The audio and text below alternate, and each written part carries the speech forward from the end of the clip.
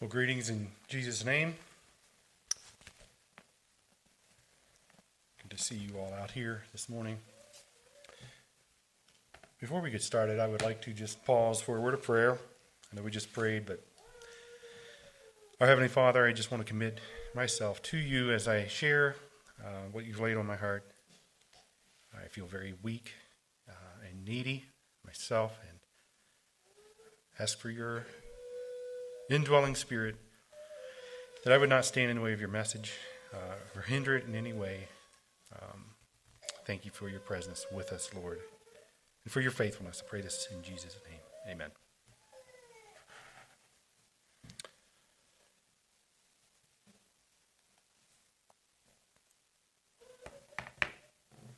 Okay.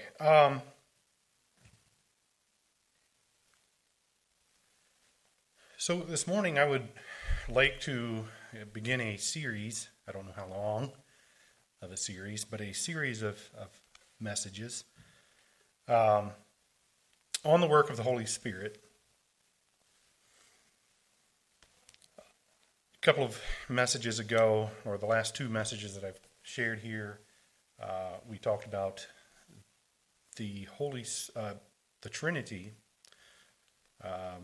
We looked at the nature of God and that he is a triune God, three persons. And so this subject of the Holy Spirit felt like kind of a next good place to go. And I felt the Lord leading me. I felt the need in myself for a better understanding of the Holy Spirit's work. So it's a personal need of mine to understand and but not just head knowledge, to actually put it into practice and live in the Spirit. So I would title this series, Walking in the Spirit.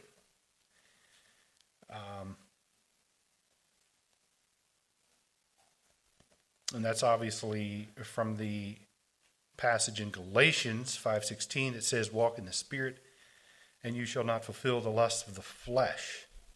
And we'll come back to that maybe in a later message. We'll come back to that scripture. And what's interesting, kind of like Owen was talking about, I don't know, it seems like often messages I'm working on kind of take on a life of their own, and they move from where I originally was thinking over into completely different place. So I was reading Galatians not long ago and just feeling really inspired. And I said, I want to preach on this. I want to preach on the whole book of Galatians. And we're not going to even get there this morning. We're going to be in Ezekiel. So, but we'll get to Galatians eventually, I'm sure.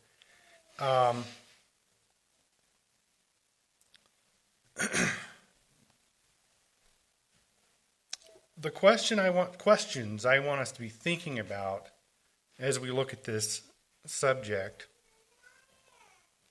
of the Holy Spirit. What does it mean to walk in the Spirit as a Christian? What does it look like practically, day to day? How do we experience the truth of this principle, that walking in the Spirit and you will not fulfill the lust of the flesh? So for starters this morning, we're going to be highlighting scriptures which will hopefully orient our thinking about the Holy Spirit. And we're going to do that with looking at promises, the promise of the Holy Spirit.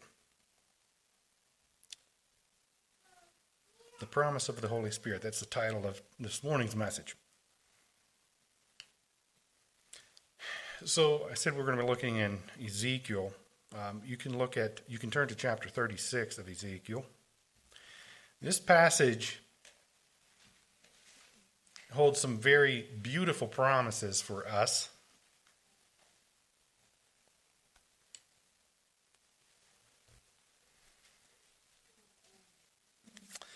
not only promises of a new heart, replacing a stony heart, and a new spirit, which is hopeful news for us, because it's what we need, right? But also, it's special to see God's plan. I appreciate this passage because of that. We see God's very intentional plan of salvation here presented in this passage, hundreds of years prior to the coming of Christ.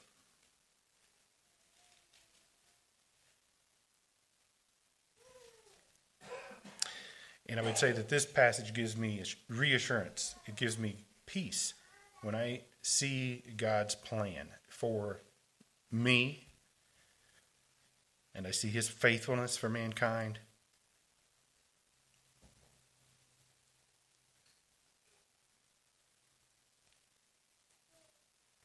His plan for redemption that includes not only forgiveness of sin, but freedom from the bondage of sinning. So let's read. I'm going to begin in verse 22. I'll read from the New King James. Ezekiel 36, verse 22. Therefore, say to the house of Israel, thus says the Lord God, I do not do this for your sake, O house of Israel, but for my holy name's sake, which you have profaned among the nations, wherever you went. And I will sanctify my great name, which has been profaned among the nations, which you have profaned in their midst. And the nations shall know that I am the Lord, says the Lord God, when I am hallowed in you before their eyes. For I will take you from among the nations, gather you out of all the countries, and bring you into your own land. Then I will sprinkle clean water on you, and you shall be clean. I will cleanse you from all your filthiness and from all your idols. I will give you a new heart and put a new spirit within you. I will take the heart of stone out of your flesh and give you a heart of flesh. I will put my spirit within you and cause you to walk in my statutes. And you will keep my judgments and do them. Then you shall dwell in the land that I gave to your fathers. You shall be my people, and I will be your God. I will deliver you from all your uncleannesses. I will call for the grain and multiply it, and bring no famine upon you. And I will multiply the fruit of your trees and the increase of your fields, so that you need never again bear the reproach of famine among the nations. Then you will remember your evil ways and your deeds that were not good, and you will loathe yourselves in your own sight for your iniquities and your abominations. Not for your sake do I do this, says the Lord God. Let it be known to you. Be ashamed and confounded for your own ways, O house of Israel.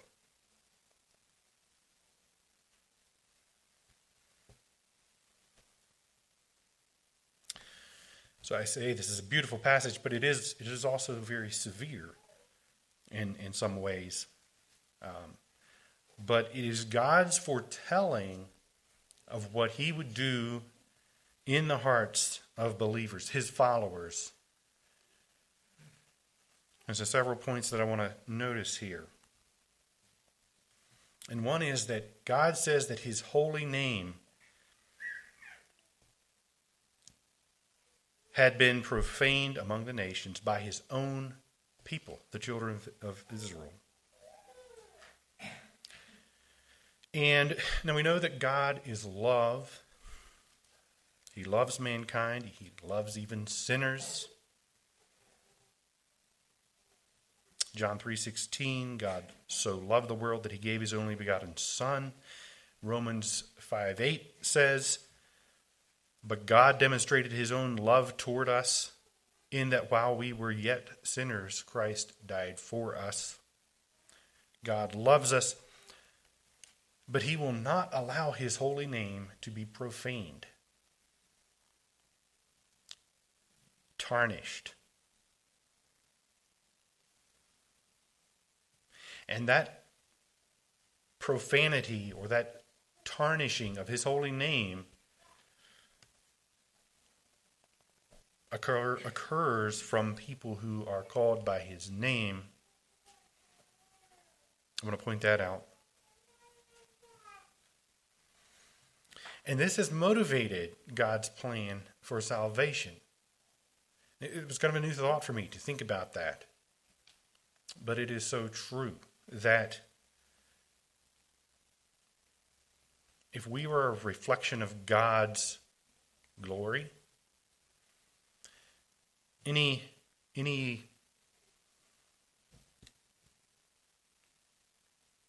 blemish, any sin, any evil in us tarnishes his name.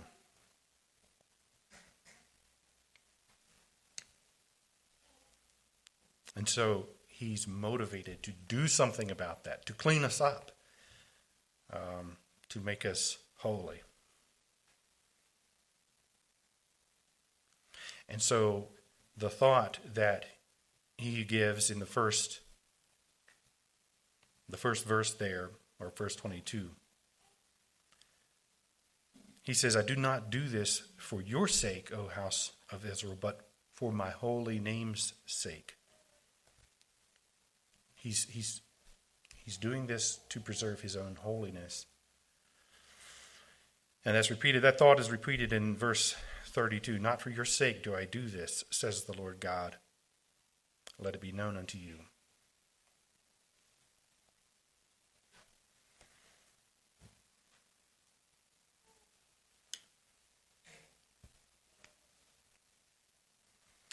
And that's not to minimize God's love for us or his mercy at all. But it's because of his holiness that no one can enter into his presence in a state of sin, unsanctified. We must be sanctified to enter into his presence and a relationship with him. He says, be ye holy, for I am holy. 1 Peter 1:15-16.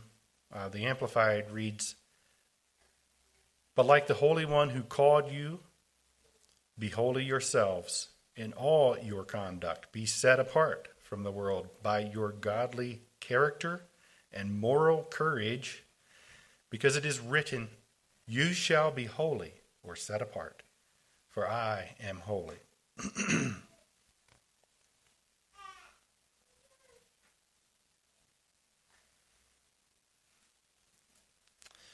And another aspect of this, to just reinforce the thought of him, of God, while loving and merciful, someday he will do away with all sin. Okay? Because he is a holy God. And then holiness will extend without bound eternally. But God is motivated by his own holiness to do something about our unholiness. Now, the second point I want to notice here in these verses is the witness of God's holy people. Verse 23, and I will sanctify my great name, which has been profaned among the nations, which you have profaned in their midst. And the nations shall know that I am the Lord, says the Lord God, where I am hallowed in you before their eyes. Now, to hallow means to keep holy, to set apart for sacred use. And this setting apart as holy, God in our hearts, is how it's a way that he has made for us to bear witness of his own holiness.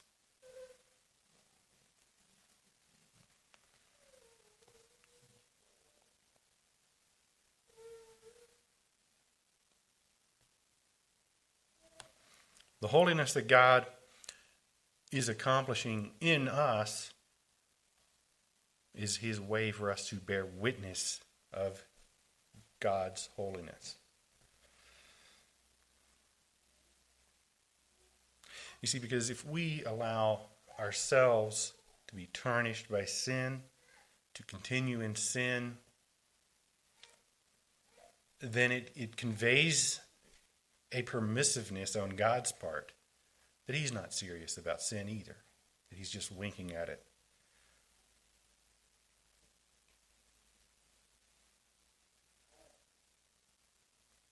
And again, God's serious about holiness in us for his name's sake. So do we desire to be a witness? I often hear people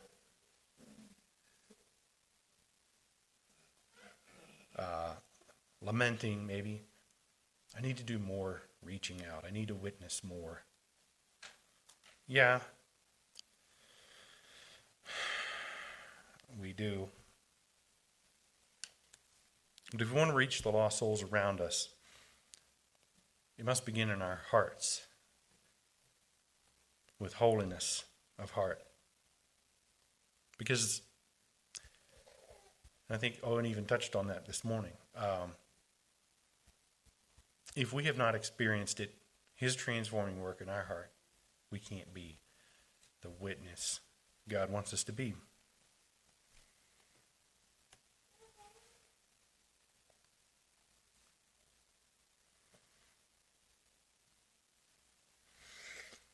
It must begin with holiness in our heart.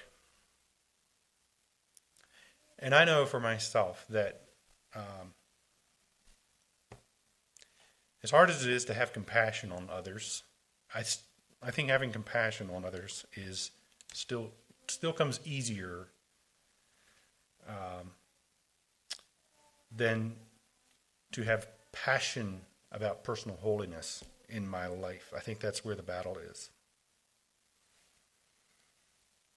And so we pray, Our Father which art in heaven, hallowed be thy name, kept holy.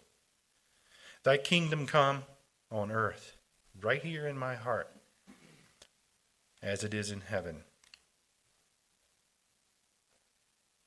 I'm sorry, I misquoted that. Thy kingdom come, thy will be done in my heart, as it is in heaven. We also pray, as the psalmist did, Psalm 51, verses 10 through 13. Create in me a clean heart, O God, and renew a steadfast spirit within me. Do not cast me away from your presence, and do not take your Holy Spirit from me. Restore to me the joy of your salvation, and uphold me by your generous spirit. Then I will teach transgressors your ways, and sinners shall be converted to you. How's that for witness? Being a witness. Create in me a clean heart, O God. Renew a steadfast spirit. Do not take your Holy Spirit from me. Uphold me by your generous spirit. I think this is what it means to hallow his name in our hearts. It means to avail ourselves of his provision, cleansing by the blood of Jesus, and his generous Holy Spirit, influencing, renewing our spirit, reviving it, making our spirit steadfast.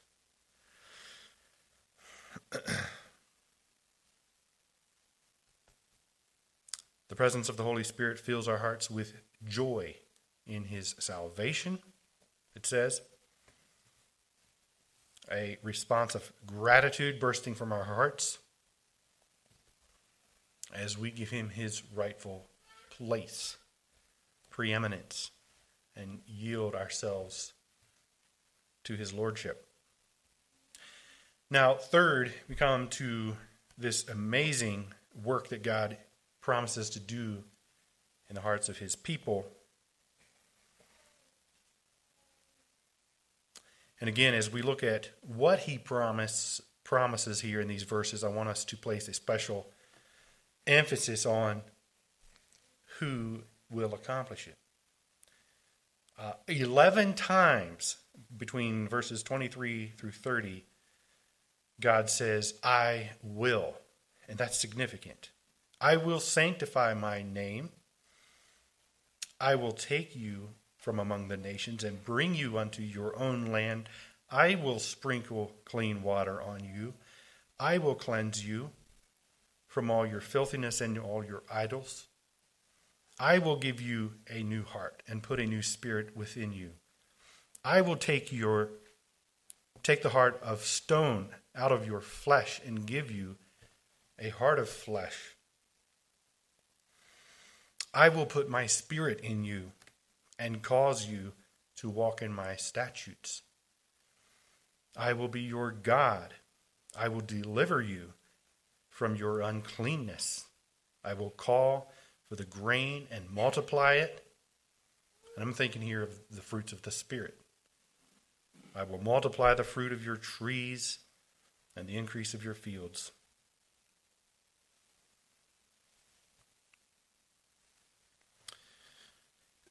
This illustrates the truth that Jonah said from a not so comfy prison cell. Salvation is of the Lord. And also Psalm 127. Unless the Lord builds the house, they labor in vain who build it. Unless the Lord guards the city, the watchman stays awake in vain.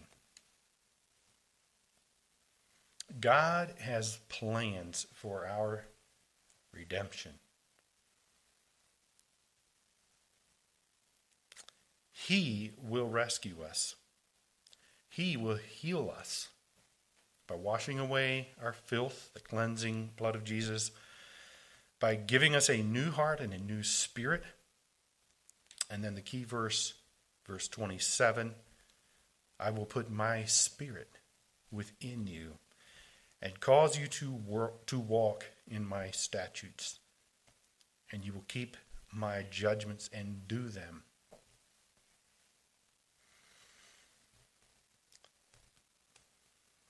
Now, I would believe that the Holy Spirit did come upon different various individuals, believers, men of faith in the Old Testament. But this is talking about something to come. This is something that wasn't a continual reality for believers of the Old Testament.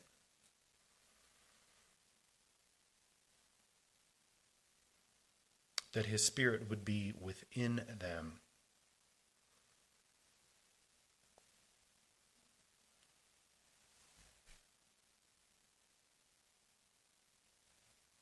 And we'll get to more of that later, probably in another message. But without God's Spirit in us, we are truly powerless to effect change in our lives, to overcome sin and the carnal mind, the old nature. We can will to do better. We can make fervent commitments. We can make sincere vows. But it turns out that the old nature is not only resistive to our change, but it can become violently opposed to it. It wars against us. It says the flesh wars against the spirit. Our human nature is diametrically opposed to holy living. It doesn't like it. And so, with that being the case, without God's Spirit, there is no true newness of life within us. There's only a hopeless, endless imprisonment by our own fallen nature.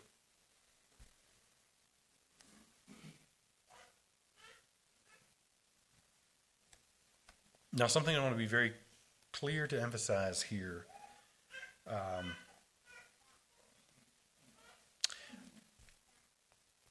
I don't want to give the impression that if we stumble, then we must not have the Holy Spirit in us, or never had it to begin with. What I am saying is that for the Christian there is hope. We are never without hope. And there will be momentary lapses. There will even be lost battles at times in our experience.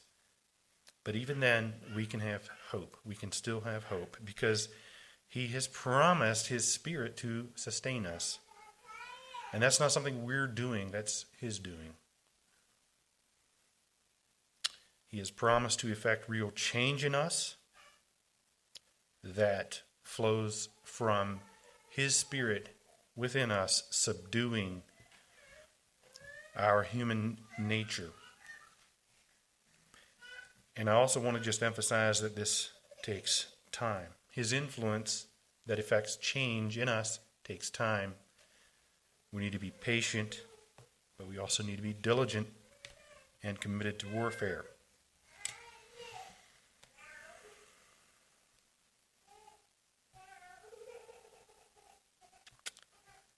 And with those words, my tablet has frozen.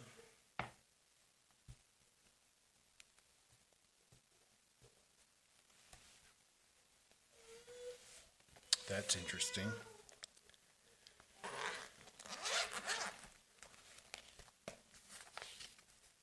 Always bring a backup.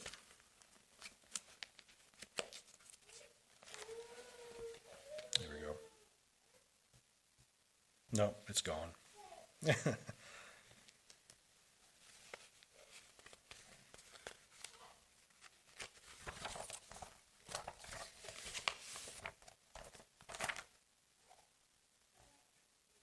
It's just easier to read off here. Okay, it came back.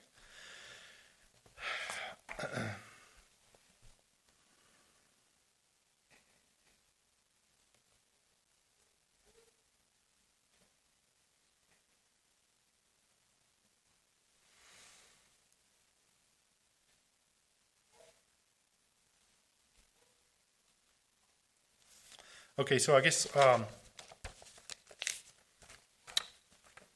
maybe backing up, my point here in looking at the promise of the Holy Spirit, so something I would like to point out is that when we look at the Holy Spirit and we talk about the work that God is wanting to do in us,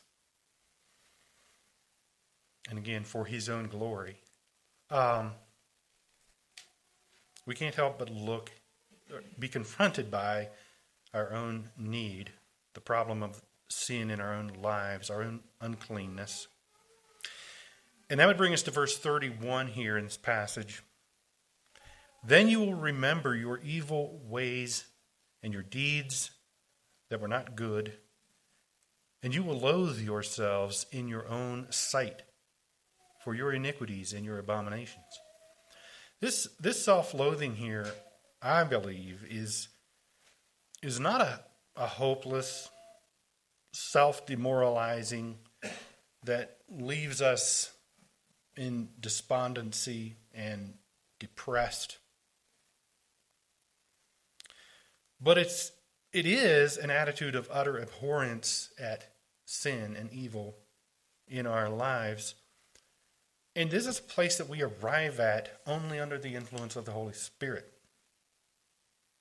Until that light shines into our hearts, we're numb to the presence of sin and its effect on our lives.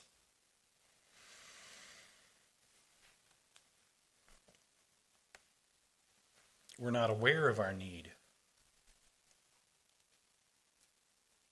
At least not to the same extent that we are once His Spirit is within us. So sometimes Christians can become fairly discouraged with where they're at because they see so much need in themselves. Don't be discouraged. It is very possible that you're just seeing more of your need or be more aware of your need thanks to His Holy Spirit in you. That should be encouraging. It reminds me of sometimes an injury. At first there'll be, if it's a traumatic injury to a limb or something, at first there may just be numbness and you feel nothing. But eventually, if it's a healthy part yet and reviving, pain will return at some point, and that's usually a good sign, actually.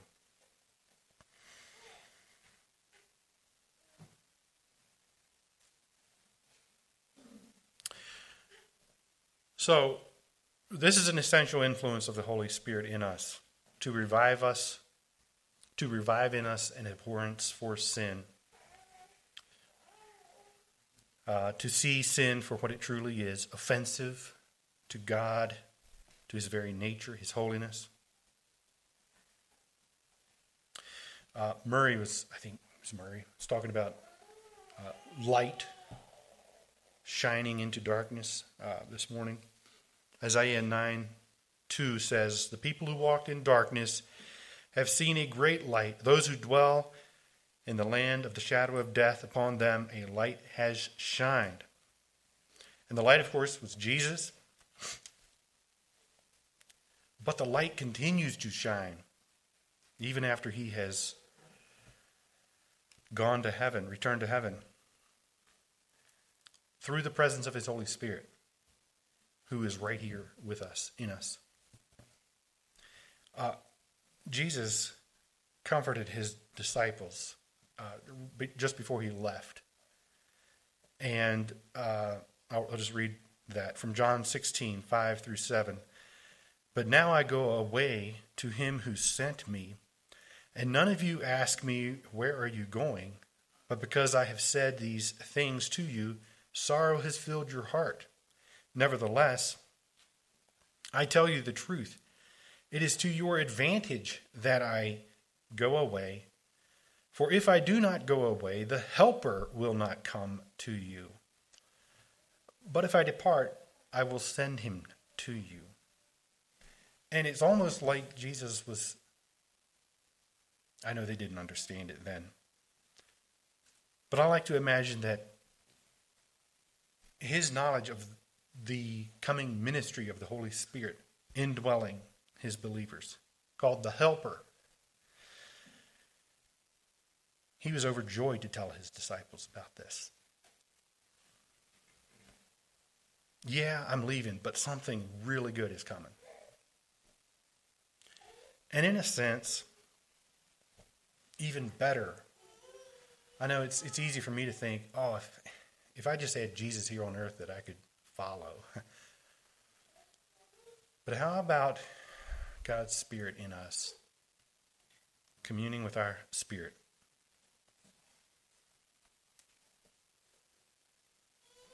Moving us, prompting us, and helping us.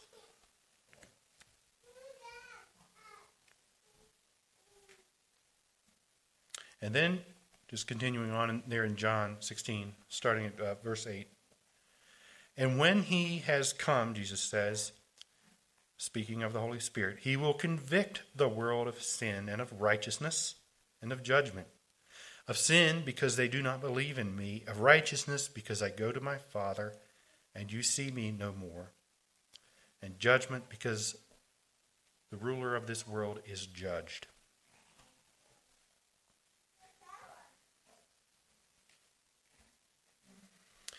Convicting the world of sin,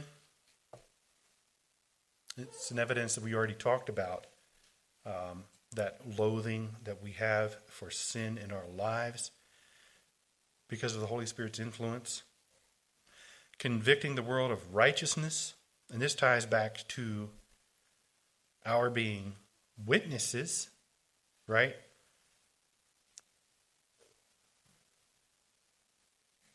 What are we witnesses of? God's holiness.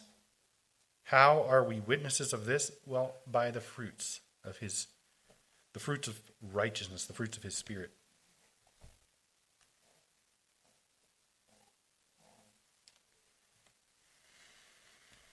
What about convicting the world of righteousness? In a court, a conviction is a formal declaration that someone is guilty of a crime. We cannot live, we know this, we cannot live righteously in our own strength. Nobody can. If there was truly no possible way for mankind to live righteously, God wouldn't be just for condemning, because we couldn't help it. But because he has offered a way for us to be redeemed and to live in victory through the indwelling Spirit, he has made a way for righteousness. And that leaves the world with no excuse. That leaves all of us with no excuse. We're convicted. And then convicting the world of judgment.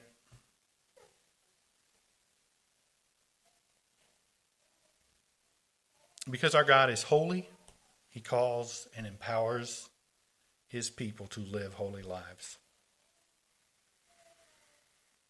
so that we can enter into his presence. And the judgment is very simple. It's this: simply separating those who've refused his glorious provision and continued in darkness of sin, from those who have received it with grateful, humble hearts and received his Spirit. I'm going to close with that. I feel like we've kind of rushed through a lot of this here. But again, the key takeaways from what we've looked at this morning is just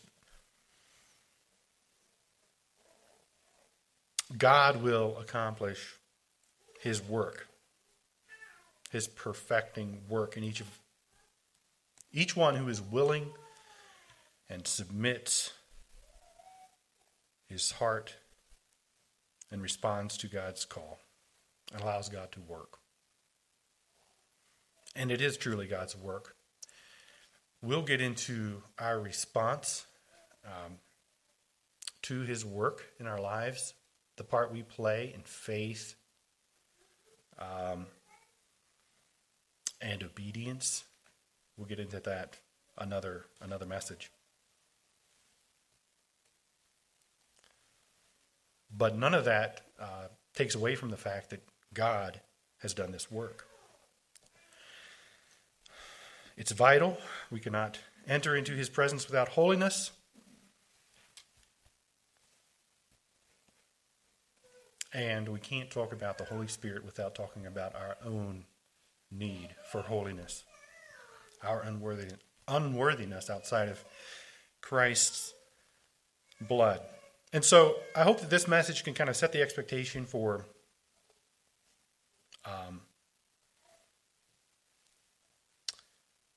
the Spirit's work in our lives. Hopefully we can explore that in a future message. What it means to walk in the Spirit, responding to and cooperating with the Spirit. But I just want to focus our minds on the glorious provision that God has made through the indwelling Spirit the promise of the indwelling Spirit. And I'll leave us with that for today. God bless you.